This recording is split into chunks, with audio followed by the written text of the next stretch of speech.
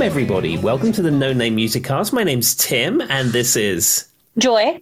And we've got a few things just before we get into this week's episode topic, and it's my turn this week, but I'm not going to reveal it at this juncture. I am going to do, at the very beginning of this episode, maybe this is a No Name Music Cast first, given the fact that most people know I'm not really a fan of the medium of film, I am going to do a very quick Ghostbusters Afterlife film review.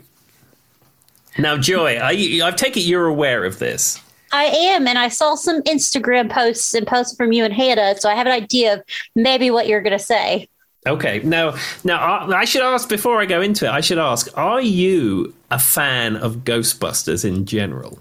Yes. I'm not, I wouldn't say I'm a super fan, but I feel like I would put you more of the super fan, right? But I've watched plenty of them, and I like them. Okay, so obviously there was Ghostbusters 1, which was in 1984, and I think the sequel, Ghostbusters 2, I think that was 88, 89, something like that. The first one, as previously discussed, is the definitive article. Ghostbusters 2 is... apparently even Bill Murray was not that much into it when he was filming it. Which kind of shows on screen, I think. It does, and the plot's a bit wishy-washy, and there's that whole thing with the Statue of Liberty walking across the Hudson, and it's not good. The first one is what you want. But then, in 2016, they came out with a reboot, all-female reboot, called Ghostbusters Answer the Call. Mm-hmm. Now, have you ever seen that? Yes. And what did you think of that? It was okay. There were parts of it that were funny, but it also did that kind of classic show you all the funny parts in every trailer. So it didn't become that funny when I watched it. And the story plot was a little choppy. It wasn't any better than any of the others, but it wasn't a great movie. It was just okay for me. Yeah, I've never seen it. I've only ever seen trailers and other clips of it. I'm not one of these people that are like, oh no, it's a female thing and it's terrible. No, it's just the casting decision on this film is irrelevant. I just feel it was a remake that didn't need to be made. Yeah, like I said, parts of it were funny. Most of the funny parts you got from the trailer, and the rest was just kind of filler. Wasn't like anything that I'd go out of my way to watch again. And it seems to be that the fan community, at least the progressive fan community, were of the same opinion. They were like, casting whatever, but you've remade something great, and it's not as good as the original. Yeah, I could agree with that. Okay, so Ghostbusters Afterlife. I'm not going to spoil the plot because I'm sure some of our listeners have yet to see it, but it follows the Star Wars reboot playbook in so much as it has some of the original cast in it. It follows some of the original story to some degree, mm-hmm. and yet it also introduces new characters and new scenarios.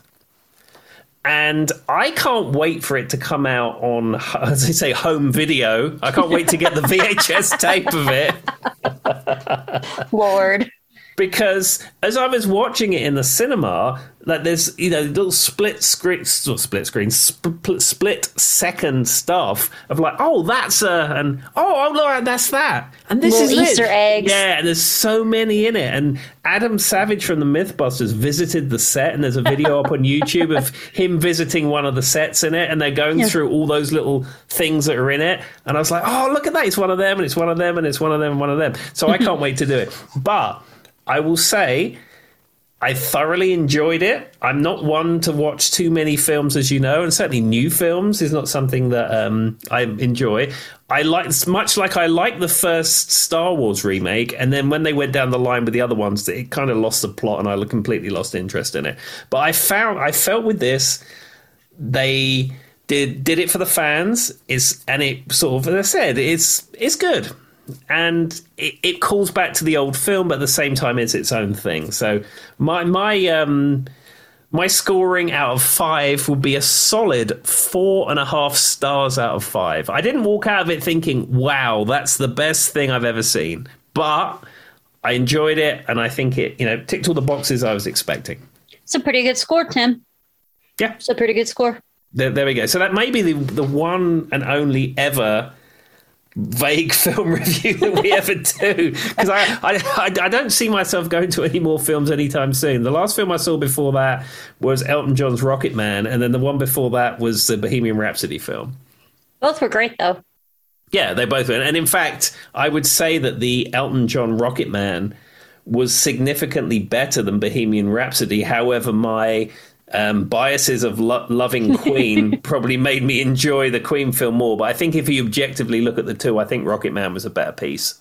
For me, Rocket Man was better. Yeah, and as I said, I like that. I saw Rocket Man once in the theater, and I saw the Queen film 3 times. I mean, that's fair. And I mean, I liked both of them. Don't get me wrong. I just thought, and like the artistry and the way they filmed it, and like the camera works and stuff like that were so interesting in Rocket Man. And I don't know that they had that as much in Bohemian Rhapsody, where he's more just like tell a story. So I think that kind of made it different. Artistically wise, I liked Rocket Man better. Yeah, and plus Rocket Man was also sort of a semi-musical because it had those musical set pieces and stuff like that. And the setup was nice. Yeah, and like you say, the Queen film was basically just a biopic. Yeah, that kind of thing. Not to insult them, and I mean that, but both of them were good. It's just if I were going to watch another one again, I'd probably watch Rocket Man first. Yeah. Absolutely. Okay. So I have another thing for you. I've got many vaguely music related things for you. So the saga of the ABBA Voyage box set has come to its conclusion today. So as many of you know, I ordered the ABBA Voyage album in the deluxe box set edition, and it came 2 weeks after release date. It was over 2 weeks after release date. So the hysteria of the new album coming out was already lost because everyone was going, yeah, this is the best thing ever, and I love ABBA, and blah, blah, blah. And I'm like, well, where's my box set coming? Come on, ABBA, sort it out. So anyway, it comes, and it's this deluxe box set was incredibly cheaply made, and it was crushed, and it was torn. And I was a little disappointed. So I complained to ABBA. I said, Benny, Bjorn, Annie Fried, Agnetha. I'm like 7th removed from your band, so you should listen to me, really. I effectively played in your band back in the day. What's going on? Why are you sending me substandard product? And they emailed me back, and they said, you will be refunded. And today, they sent me my money back, my almost $30 I paid for this box set, and they never asked for the product back. Wow. Well, at least they made it right, Tim. They did make it right, and then I ordered a regular copy from Amazon, which turned up today. So this is the end of the ABBA voyage for me. I was saying, they took you on a voyage. Exactly. And I have it on good authority that this deluxe box set, where the box is a bit crushed, may be being gifted to a podcast host who I do a podcast with, at least once a week, sometimes twice a week. So he sounds very lucky. And that person said to me, yeah, I'd love to have that box set, and I don't really mind that the corner's crushed. So no. There we go. There we are. Okay. So that's just a couple of, topics I had swirling around in my mind that I wanted to bring to the to the listeners of our podcast. So we have been doing Tip of the Day, and we have yet to receive a jingle for Tip of the Day, Phil. And so I'm handing this one over to Joy to give me her tip of the day. Mine it's kind of random, but it's the first thing that came to mind when I was thinking of tips of the day. And probably because I made spaghetti sauce the other day. If you tend to suffer from like acid reflux or things like that when you're making like a spaghetti sauce, they recommend putting sugar in because it, affects the alkaline levels or whatever and reduces the pH. But there's actually something better you can do. Sugar, some people don't like the way I don't like adding sugar to my pasta sauce. I don't like the flavor change. What you can actually add is baking soda. So baking soda does it without causing that sugar flavor, and it actually reduces the pH better. There's my tip. Would you look at that? And in fact, baking soda has multiple uses. I could extrapolate the baking soda thing. If you have like a metal cup that you drink tea or coffee out of, and it stains the inside, because I actually have a SpaceX flask at work, which I put my hot tea in, and over time the tanning in the tea stains the metal. So if you fill it up with that. Yeah, if you fill it up with hot water and put a bit of baking soda in there and leave it overnight, it does actually clean it off. It can also help if you're trying to, if you've like box dyed your hair, or you have like certain colors of dye in hair are really hard to get out, or if your hair is really porous and it takes the color. If you're trying to, if you don't want to bleach immediately, because, you know, bleaching is really harsh on the hair. Some people will mix like baking soda. I want to say like lime or lemon. It's something with like a vitamin C. So baking soda and vitamin C, there's vitamin C caplets too. And it can help remove color from your hair. I didn't know that. I have done hair colorant training, believe it or not. I used to work at Superdrug, and for you bingo card people out there, guess where that was? That was in Hounslow. And I had once sat through, I think it was a couple of trainings on hair colorant, so I'm aware of like wash in, wash out, semi-permanent, fully permanent, bleaching. Demi-permanent. Yeah, I know all that stuff. I mean, I'm fully hair colorant trained. Well, here you go, Tim. Here's something we have slightly in common. Did you know that I went to cosmetology school and was a cosmetologist in a previous life? I did not know that. Would you look at that? Never used it for anything because it's too expensive and I made no money, and then I went to college. But I did. I mostly did nails, but I had to take some classes in because like I can do like full acrylic nail sets and stuff. I've done it on myself plenty. And then I took some classes in color and some classes in cutting. And yeah. Technically, I was a licensed cosmetologist once. That's fantastic. I was licensed in nothing other than I saw a VHS video in the break room on 2 occasions, and then supposedly was told to make sure people bought more hair colorant. That's you're the reason why cosmetologists are always doing color corrections. Well, what can I say? I worked in a place that was like CVS, and they did various trainings, but for some reason the hair colorant one sticks out of my brain, and I don't know why. Because it's random. All right, what's your tip, Sam? Okay, my tip of the day, and this is actually incredibly topical of about 25 minutes ago. So my tip of the day is if you live in a community that has an HOA, and for our friends in England, an HOA is a homeowners association, and it's like a service charge that you pay. So it's very common in the United States that if you live in a townhouse, which is like a terrace house, or if you live in a condo, like flats, you know, that kind of thing, that you will have an HOA. And typically what they're doing is they're cutting your grass, they're clearing away snow and ice. Sometimes they'll fix the roof if that's part of your thing, or sometimes they'll fix the outside lights in the community and that kind of stuff. So where we live has that. So my tip of the day is if you live in a community like that and it has an HOA, and you somehow went to the meeting once 3 years ago just because you was curious, and then they begged you to join the HOA board because no one wanted to do it, and then you sort of went, oh, okay, then all right, I'll do it, and then get dragged into these meetings, you will find out that there's typically one person who's really excited about it and spends all day researching solar lights and drainage and has some kind of hookup with the local council who can reroute water and stuff like that. And then the net result of these meetings is that whatever he or she has decided will probably happen anyway. And then the guy, no one else cares. Yeah, and then whoever from the management company is over this will then probably tell you need to put the dues up because fiscal year 2025 you'll be so much in debt, and then you'll put the dues up, and then you just have the next meeting the next time. So my tip of the day is that if you're in an HOA, just accept the fact that the dues are going to go up every year and just don't get involved in it.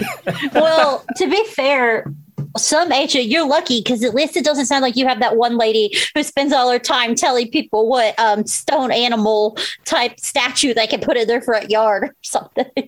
No, I mean, it must be said that to that degree, we don't have anyone like that. A lot of HOAs do, though. Yeah, because I know. Like if you live in a particularly upscale community, that they'll make sure that your grass is a certain length, and there's lots of housing values. Yeah, and you can't park your car on the road, and you can't this, and Tim's night license plate would have to be removed. It doesn't fit the aesthetic. Exactly that kind of stuff, and you can't illuminate your tree outside your house and. See, I have a Buddha statue in my garden, and then I have a little owl, and have a little frog and a couple other statues, they would have booted me out. Buddha would have definitely got the boot. I think in our community you can't have flags. I think you can have an American flag.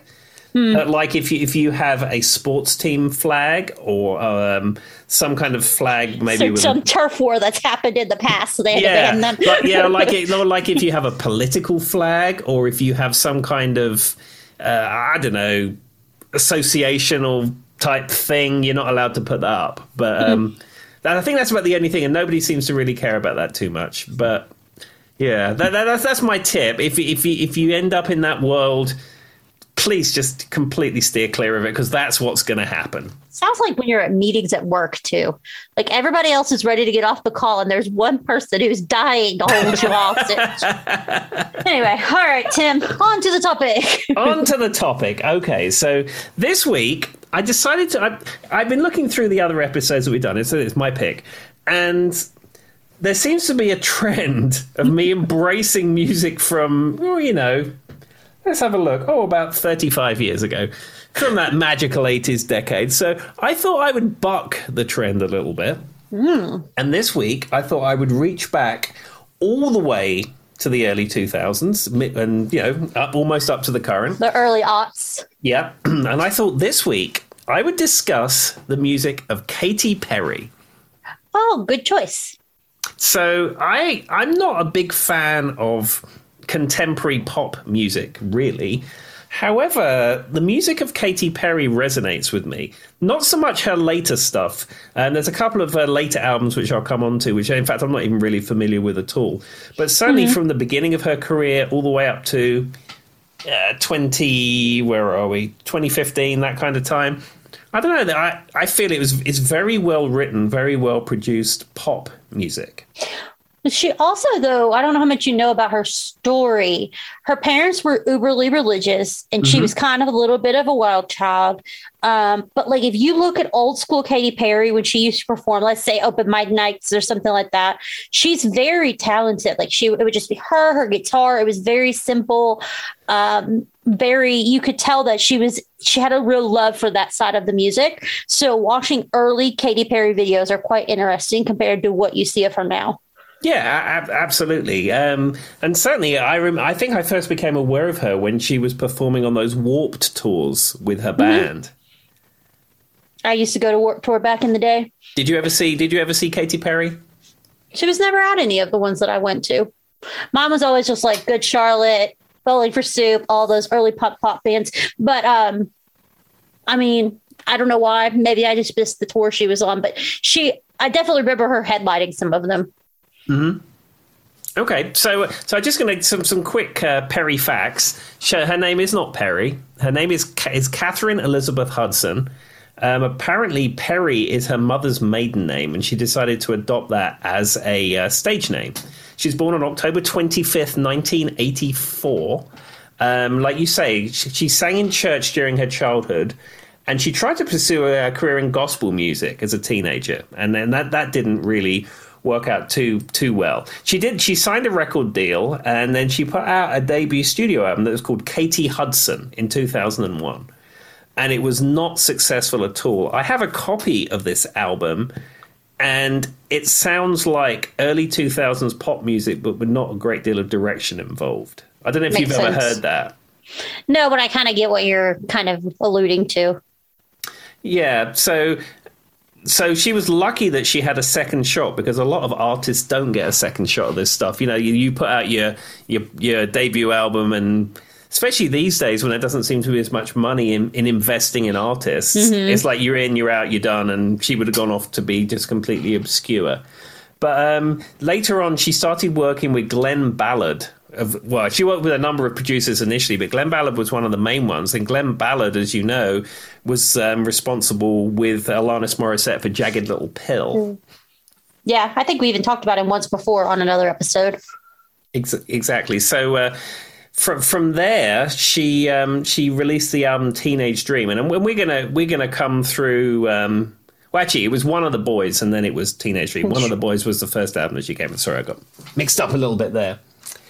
Anyhow, so she's had a very popular career, and apparently all of her albums have surpassed 1 billion streams on Spotify. That doesn't surprise me. She's one of those people that when she puts out a song and it's really popular, it's all you hear for the next 70 years. How many times have we heard, do you ever feel like a plastic bag blowing through the wind? And also about Katy Perry, one other interesting thing is that she performed at the Super Bowl halftime show.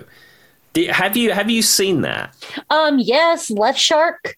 The only part that mattered, because that would have been me on stage. I guarantee you that it would have held over my head for the next 6 years. And then, but the only thing that would have been different for me is somehow I would have fell over at the end if I was a Left Shark. Well, I remember I actually tuned into that Super Bowl to specifically watch Katy Perry. Yeah. And the funny thing is like all the Twitter noise that was going on at the same time. And people were saying, what's this annoying football match getting in the way of my Katy Perry concert? Well, did you ever hear what Left Shark had to say about it? No. As you can imagine, he was one of her backup dancers, and I think at some point he comes out not in the shark costume, but he couldn't hear in the big shark costume, something about he couldn't hear the music. So he was, a few beats off the entire time or whatever. And he's like, I'm sorry, I was wearing a giant shark costume. Give me a break here. But wouldn't you think, there is a whole behind the scenes documentary about the Katy Perry halftime concert. And I don't. Have you ever seen that too? Yeah. It seems like something I would have seen, but I don't know off the top of my head. I've watched a few documentaries on her, but I think one was more on her teenage dream, like actual concert tours, the one I'm thinking of. Yeah. Well, there's one, I think it was on HBO or something like that, but it goes through the whole of that Super Bowl thing, from early rehearsals to the music and all the production and all that kind of stuff. It's actually even if you don't like Katy Perry, it's pretty interesting to see the amount of time and effort that goes into like a 13-minute show. Yeah. Because it always strikes me, like with the Super Bowl, how like you've got a football match and then they have like 3 minutes or something while a commercial break is running to set this thing up. And of course, everything has to be perfect. The lights have to be perfect. The sound has to be perfect. Every piece of staging has to be in the right place. And then, they come back from the commercial and boom, it starts. And they rehearse it, if not dozens, hundreds of times to get it exactly right. Yeah. I can only imagine, though. And then like stadium shows, sound is so, we've talked about like one of the problems is like whenever you're in a big like stadium, how the sound can revert back at you and stuff. And you get that kind of weird kind of echoey type thing going on and different things like that. Mm-hmm. So I can't imagine having to take all that into account. Also, well, another thing though, what other thing Left Shark said was it wasn't set choreography, Tim. It was freestyle choreography. So they were allowed to embody their own characters. Exactly. Left Shark's thought that's what he just had to say. Left Shark was feeling loose and free that day. He was feeling the vibe of the Super Bowl and he was just... Anyway. In fact, on my guitar case, I have a Left Shark sticker. I think Left Shark really was the that of all all the we could talk about that could be an episode, all the weird Super Bowl incidences over the years with halftime shows because there's tons of them. Oh, but I'll write that down in a future episode, maybe come January or something. But yeah, Left Shark took the cake on that. But her halftime show was quite good, and she was one of the ones that I think sound wise had good sound because there's some of them that the sound is not great. Yeah, I think typically with the Super Bowl halftime shows, she's live singing, and a lot of them do live sing. But I think the backing track is done to a track, sadly. And I think a lot of that comes down to just the logistics of mixing a live band. Wasn't it the Red Hot Chili Peppers that didn't like that they like it was obvious that like Flea and others weren't actually playing? Was that the Red Hot Chili Peppers? I think it was. Wasn't that with there was another person who was singing with them. I can't remember, but I know the performance that you that you speak of. There's also when Bruce Springsteen did it. I think the E Street Band, I think they weren't playing. I think it was just done to a track. But Bruce was singing live, and there's a great scene where Bruce decides to slide along the stage on his knees, and he slides and he slides and he slides, and he bashes into a mic stand, creating what we would say on this PG podcast is a gentleman's injury.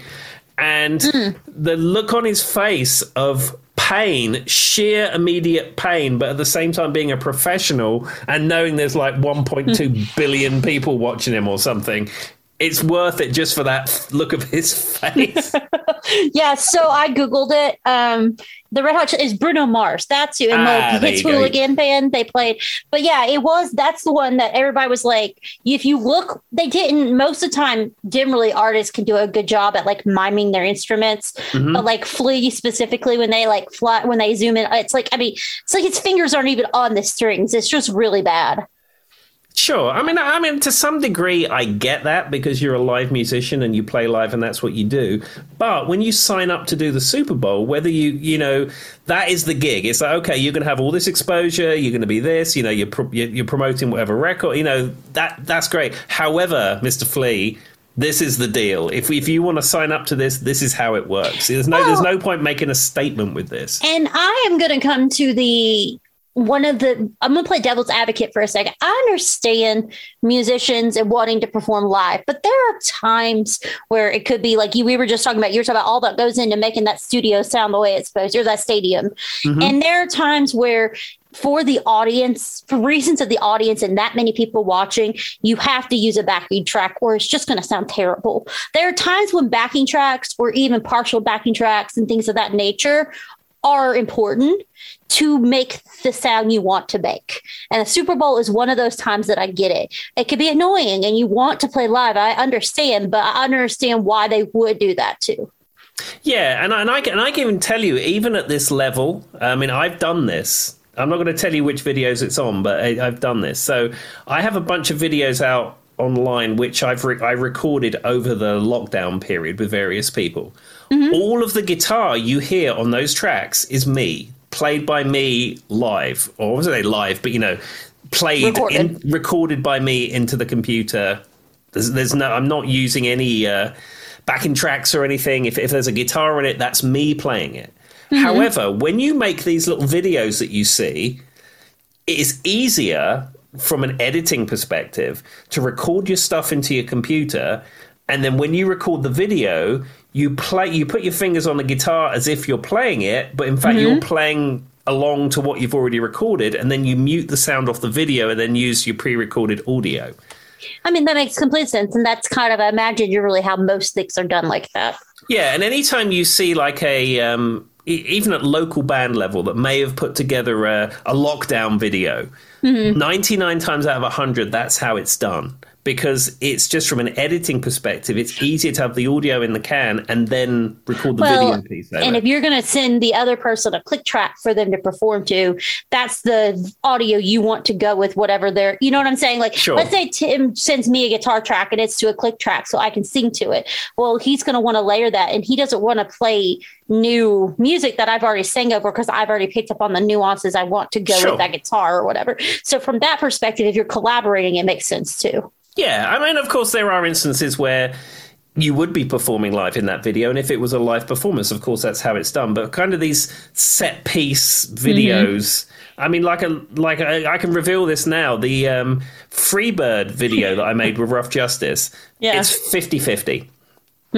All the solos that I do at the end when I'm trading off with Mike is the video is exactly what I played. That's me completely straight off. But there's some bits at the beginning where I'm just playing rhythm and I'm on the video. My fingers are in the right place. I previously played it, but from an editing perspective, it was easier to do it like that.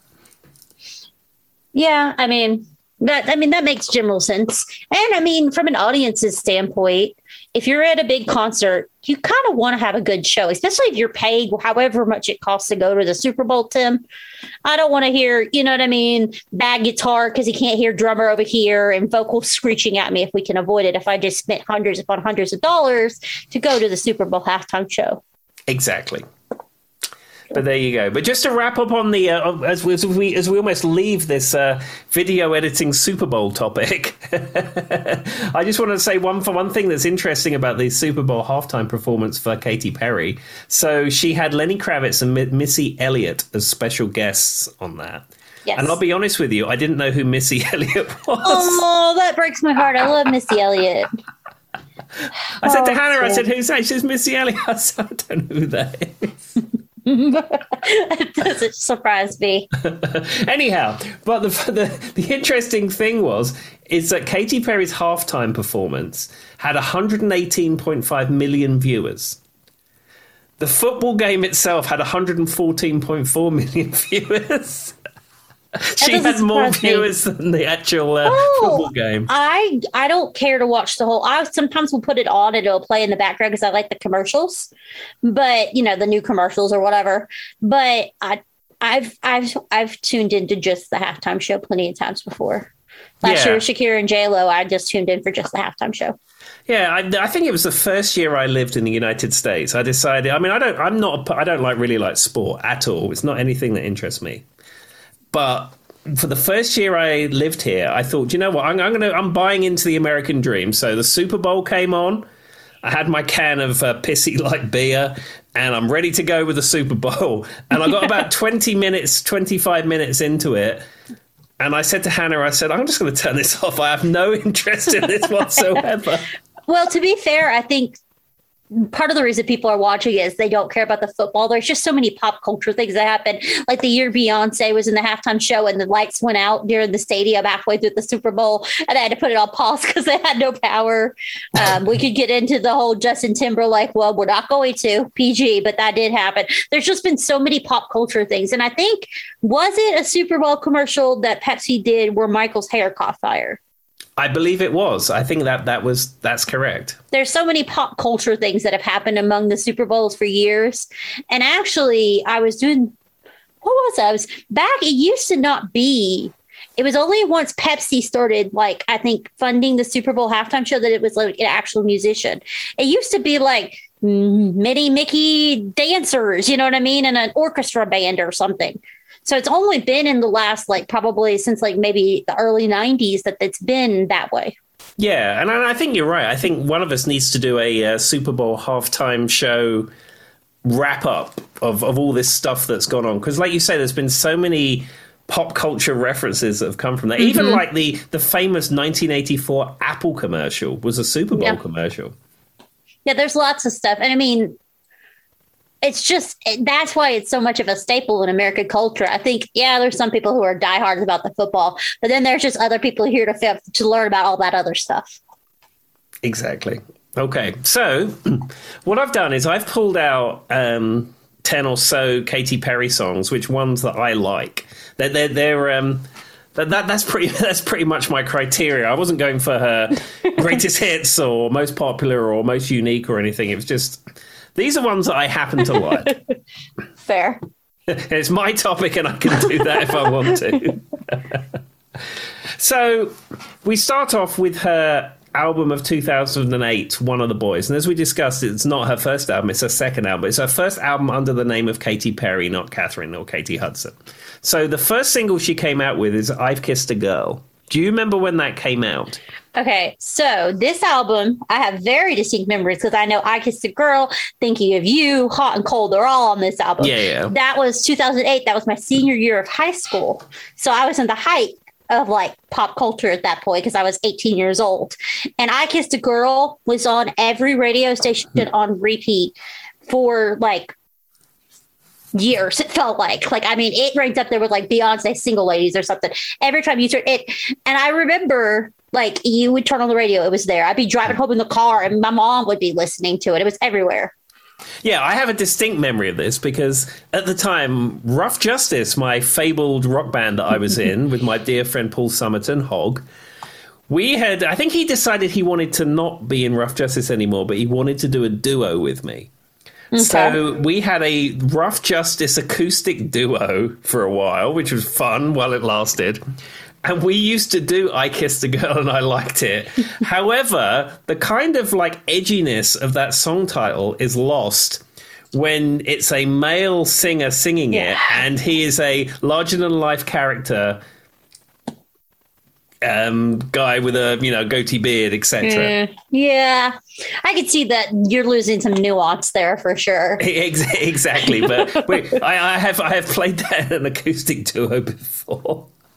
I mean, it's a great pop hit, though. It is, and apparently, when I was researching it, like the LGBTQ plus community didn't much care for the title or the message. So it was because it was kind of like a bi curiosity type thing. Yeah, it was kind of trivializing it, is I think what they said. It's like, if you're bi, if you're homosexual or whatever you're, however you lean, that's cool and that's fine. But it was like almost like trivializing that, and then they were not too into that. Which I kind of see now. It's kind of like, now that I look back, I see how that could be, perceived that way. Mm-hmm. But what's interesting to me, and that song was like one of her first major singles, right? That was probably what put Katy Perry on the map. Is that song falls under. When I think of Katy Perry and I think about the musicality of her, it almost falls under the exact framework or setup or whatever you want to call it of a Madonna hit. Mm-hmm. Katy Perry does the pop hits that kind of, those early pop hits were very almost early Madonna kind of sounding. Mm-hmm. And so that's why it works so well, because it checks all those boxes. Yeah, and I would say the whole of this album, One of the Boys, one thing I like about this album, this is probably my favorite album of hers, it sounds like a band. And in fact, I think it was one guy, the producer of this album, played most of the instruments on it. Yeah.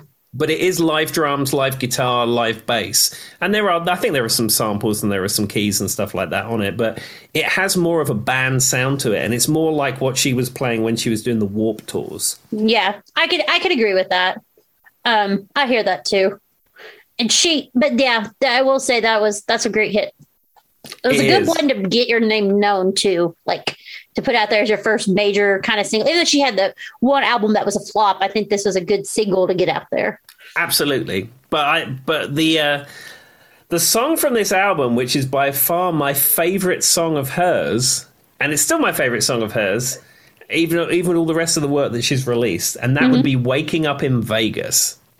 I love Waking Up in Vegas. Waking Up in Vegas is such a great song, and it's one of those songs I've had driving along in the car, and I've had to play it 3 times because it's so good. And just the way it's from the beginning to the end, she's telling kind of this story, but the way it's structured that's probably what I'm getting at, is the way she structures her songs are so well. And that's why they become hits. But yeah, I've listened to Waking Up in Vegas probably 1 million times at least. Yeah, and the thing I like about it the most is the video. The video is fantastic. It was filmed in Vegas. It was filmed at the Palms, and it was filmed in Fremont Street downtown. Her in that big red outfit. Yeah. And the video shows the story where she comes in like with not a lot of money, and they win a load of money, and they live big, and then they lose it all, and they get thrown out of their suite. But it has Penn and Teller in it. Yes, it does. Oh, you're right. Well, that's perfect for Vegas. And I think it has Wayne Newton in it too. I think she's good at doing that. I remember her last Friday night video. We were talking about Kenny G at work, and one of the millennials, even though I'm a millennial, but one of the youths didn't know who Kenny G was. And I said, he's the one in the last Friday night video that's playing the saxophone. And at the end, the guy from Glee goes, I can't believe your uncle's Kenny G. Outrageous. He runs out the door. And I was like, that's Kenny G. And they would have never known who it was, but because he was in the video. and I mean, this is skipping forward an album, but Last Friday Night is a great song. Oh, I absolutely adore that song. And there's so much The video is great because they're literally in the party. We talked about the Rebecca Black who did the Friday song is in there playing the Just Dance with her. The guy from Glee is the one at the end, her parents, everything about that. That song is great, but the music video makes it even better. I listen to it on repeat too. Yeah, it's a good song. So just to wrap up One of the Boys, I think you mentioned it earlier, is Hot and Cold. Yeah. That one was all over the radio too. And to be fair, I will say of all the songs that I've heard the most, that might be one of the top ones. Like that's one that at one point I'm sure I reached burnout levels of because it was everywhere. It's a good song. I listen to it now, but I'm sure if we went back to 2009, I'd be like, maybe not. Yeah. So sorry, Catherine, we're going to have to turn this one off. I know you're making millions upon millions, but I'm hot or cold and it's fine. any temperature will do. Just it's fine. I hit my knee on the table, everybody. I just got an injury recording. How? Yeah, ladies and gentlemen, this is a No Name Music Cast first. Joy actually has had an injury during the recording. It's me ranting about if I'm hot or cold, and I banged my knee on a table. All right. Goodness me. Anyhow. I hope that wasn't too bad of an injury for you. It was one of those ones, though, you know, like when you hit your funny bone or you hit your knee and it sends that sting, that tingly feeling. It's like that. All right, I lived. What's the next song, Tim? Or the next album, I guess. Yeah, so we're moving on to Teenage Dream, which was from 2010. And I'm going with the lead track, Teenage Dream. And the reason I'm going with that, once again, I think that's a great written pop song. But it was Teenage Dream, I believe, was the Left Shark dancing song. Oh, I think it was. Yeah. Yeah. When he was I forgot till you said it. Now, this album was produced by that Max Martin, right? And like that Max Martin, the guy who was like, so Max Martin, I'm pretty sure is the one who puts out all the pop hits from Sweden now. Yeah. And he learned from that pop dude back in the early 90s or whatever. Yeah, I'm just looking at the thing here. Yeah, that would be correct. And she's also worked with a production group called The Matrix.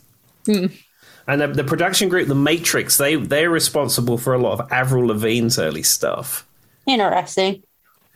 And it's funny that a lot of this songwriting and production does come out of Sweden. I've heard other acts come out of these Swedish production, Swedish songwriting. In all the modern day music, pop music, it's all this Max. His real name is like Carl Swedenborg, but like he goes, I watched a whole documentary on it. He goes by Max, and he was that one guy who died in the early 90s from Sweden that helped with the Backstreet Boys and NSYNC was like his mentor. And I can't remember his name. I want to say it was like Deco or something. Anyway, it doesn't matter. So, and once that guy passed away, this Max Martin kind of took over. And I mean, he did some of the Backstreet Boys at NSYNC too. He did Justin Timberlake, Britney Spears. I think he's worked with Adele. I mean, and he's known for being that one who produces pop art after pop art after pop song. Like he has whatever that algorithm is down to a T. Yeah, it's like, did you ever see that? I mean, it's not pop music, but did you see that thing that was going around a year or two ago? And it was like, these are all the country music hits, and someone had synced them all up. And then like the first, 30 seconds of every one of those hits was identical. It had the same amount of bars as an intro, the same amount of here, and then the vocal came in here, and then the guitar break came in here, and they were all just like all synced up and all identical. Yeah. It's like they have a template. Like when I edit this podcast, I have a template where I import the files into, all the levels are set, I make my edits, and I put the bit at the beginning, the bit at the end, and then you hit render, and there you go. And it's almost like that they have these templates set up. It's like, well, let's put this vocal in here, and then the guitar break goes there, and then the thing goes in there, and then... We as humans just like those patterns. So you know who monopolized that when she became really famous was Lady Gaga. She admits that when she came out with Just Dance, do you know how long it took her to write that song, Tim? 10 minutes. She said she wrote what's the one, Bad Romance, 10 minutes. And it's funny because when she's in one of those carpool karaoke's with James Corden, he was like, so when you're writing the words down, you know how it goes, rah, rah, Roma, Roma, ma, gaga, ooh la la. He's like, did you physically write down rah, rah, and show it to the person and they think you're crazy? And she's like, well, first of all, I make the decisions. They don't. But second of all, it's romance. ooh la la gaga. That's what it's saying. It's romance, but it's the syllable spelled out. And so she was able to make that really fun rhythm just based off the rest of the words of the song. Do you know what that's like? So when I was in the Guilty Party with Barry Browning, who is Lee Aaron's dad, we used to do Land of a Thousand Dances. You know, song na na na na na. That song. I love that song. He's an energetic and charismatic frontman and singer. Barry, he's a great frontman, especially in like a party band, function band context. Gotcha. But he struggles to remember lyrics. Some singers can put all the lyrics in their head and never have to worry about it. Barry's one of these people who needs that crutch of having the lyrics up. And these days he may have an iPad or some kind of tablet or something. But when I was playing with him, he had a book. And we used to do this whole thing of Land of a Thousand Dances where we get people on stage and then you bring it down and then you put the mic in their face and they go, no, no, no, no, no, no. Mm-hmm. But he had the lyrics for that song and he had all the nahs written out. And it wasn't just like nah, nah, nah, etc. Everyone was written out. And guy who I was in the band with, Jules, at the time, picked up on this. I'd never really noticed. And then when he wasn't looking, we looked at the nahs and sung it, and they were all completely correct. Because by the syllable, because you would want to do, because that song goes da na na na na na na na na na na na na na. So I see how, because you would do na na na na, like you would have to emphasize. That's kind of, Charlie, I've said many times, my husband does not know the lyrics to any song.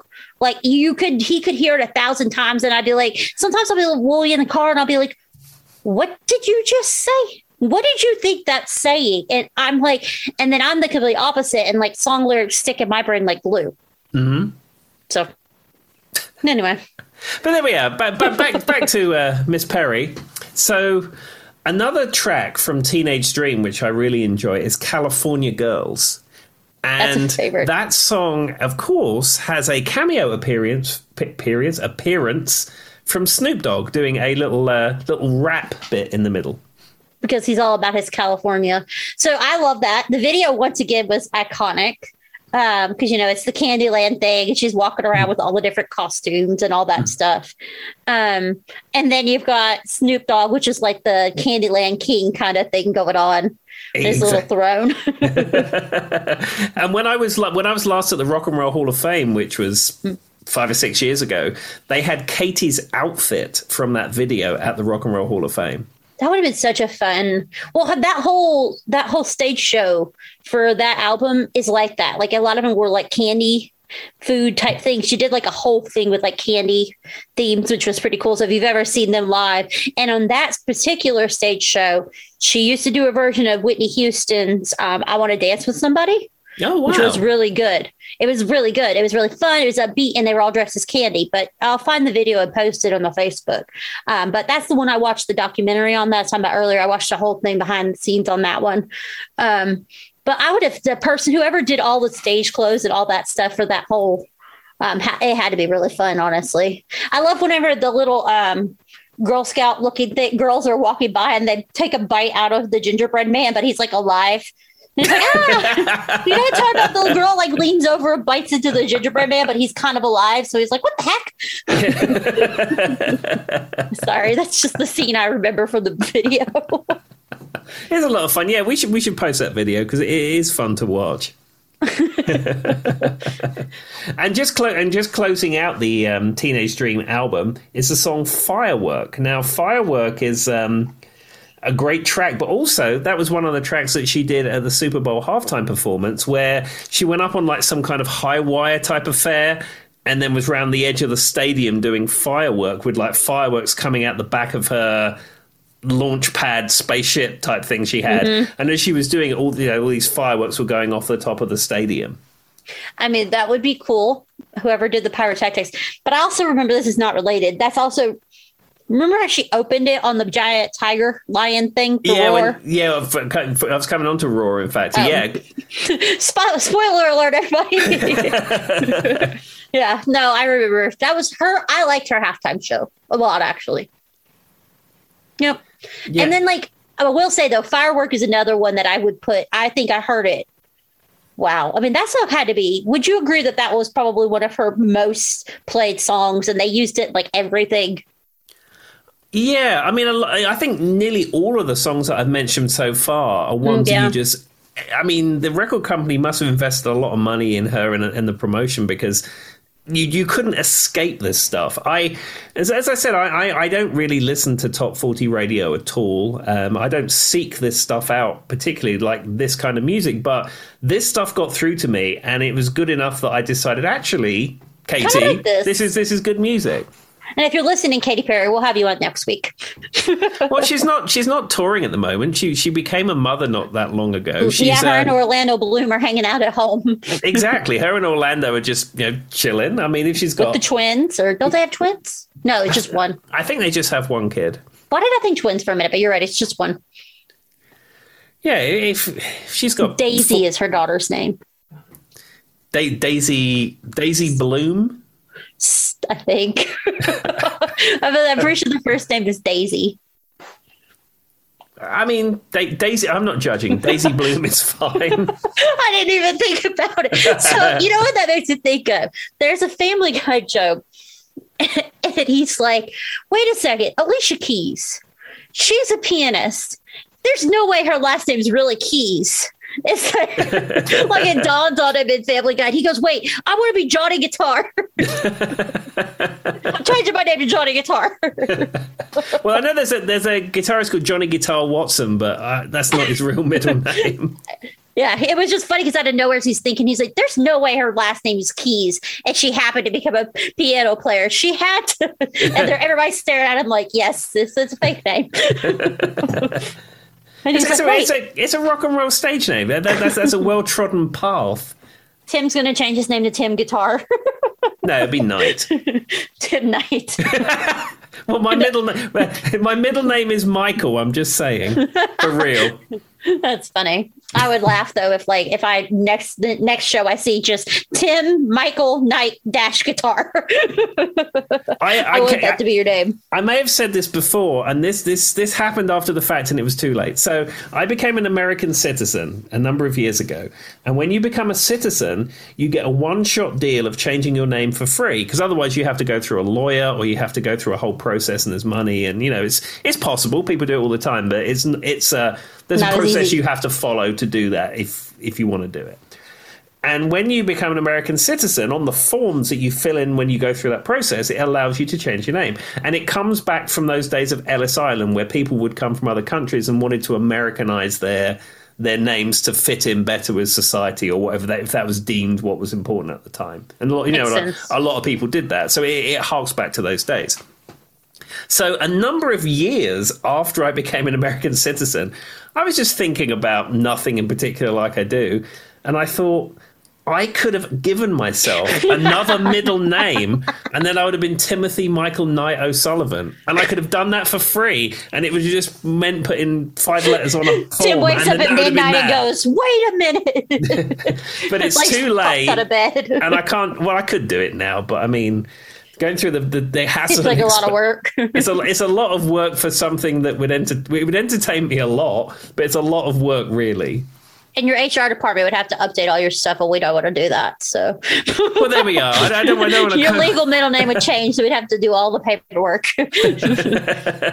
but anyhow, that was a thought I had, and I didn't actually do it. But if I'd have thought of it a number of years ago, I may have done that. I just imagine you at 3 a.m. coming out of deep sleep and yelling that out loud. Hannah's like, what? I could have been Timothy Michael Knight. What? She just see her have a heart attack and fall out of bed. Lord, okay. What's the next album? Okay, so we're moving away from Teenage Dream and we're moving on to Prism. Now, Prism came out in 2013. And this was a move away from the kind of classic... Well, we started off with One of the Boys, which was kind of a band rock type sound. Teenage Dream was more of a classic of the era pop sound. And in Prism of 2013, she was more embracing a kind of more of a dance EDM type thing. And it must be said that this album, I'd say this is where Katie lost me a bit. But I didn't feel the same connection to her music in Prism. I like a lot of the tracks on Prism, but I think she went further in this direction in albums after the fact. And as I said, the albums beyond this outside of hearing a few tracks, I'm not super familiar with. Well, if I'm being honest with you, I actually don't care for Dark Horse. I never cared for Dark Horse, and that's probably what the biggest hit off of this album.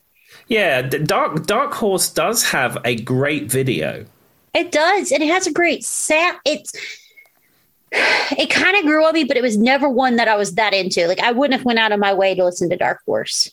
No, the interesting thing about Dark Horse as well, I think it was maybe Gangnam Style beat her to it, but it was one of the first videos to hit 1 billion views on YouTube. And, you know, regardless of whether you like the song or whether you like Katy Perry, to have a piece of art that you're involved with watched 1 billion times.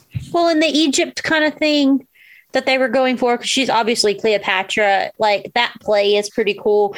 And like, you know, it's talking about a dark horse, like I get it. Like it goes with the song, but it's also cool to watch.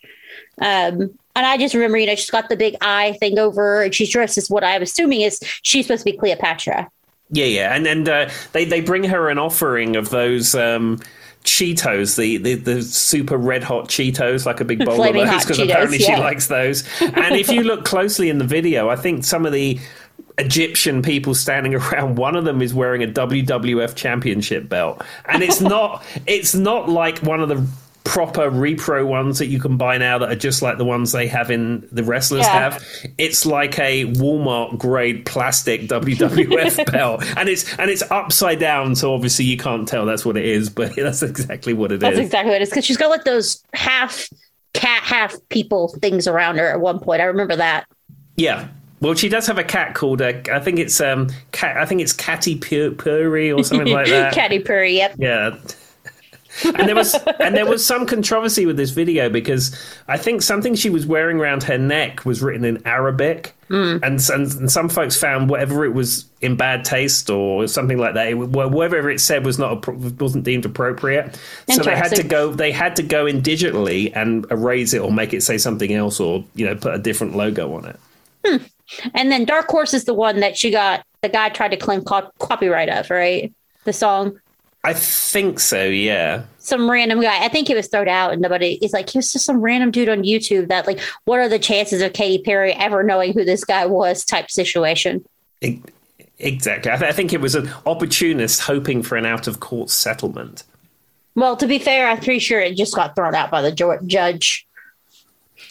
Because it made no sense.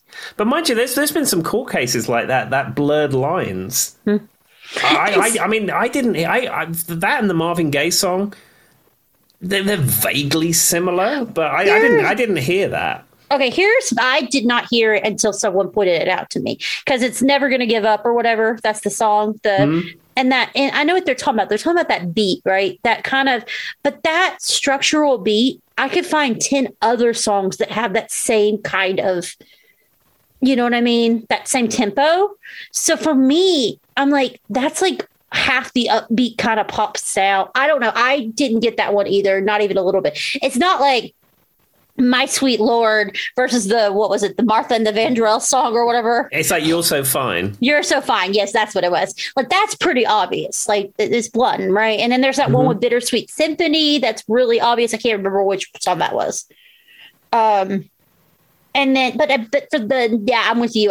And the Marvin Gaye family, I hate to say this, I'm very sorry what I'm going to say. They seem to be very money hungry ever since he passed. There's a lot there to unpack.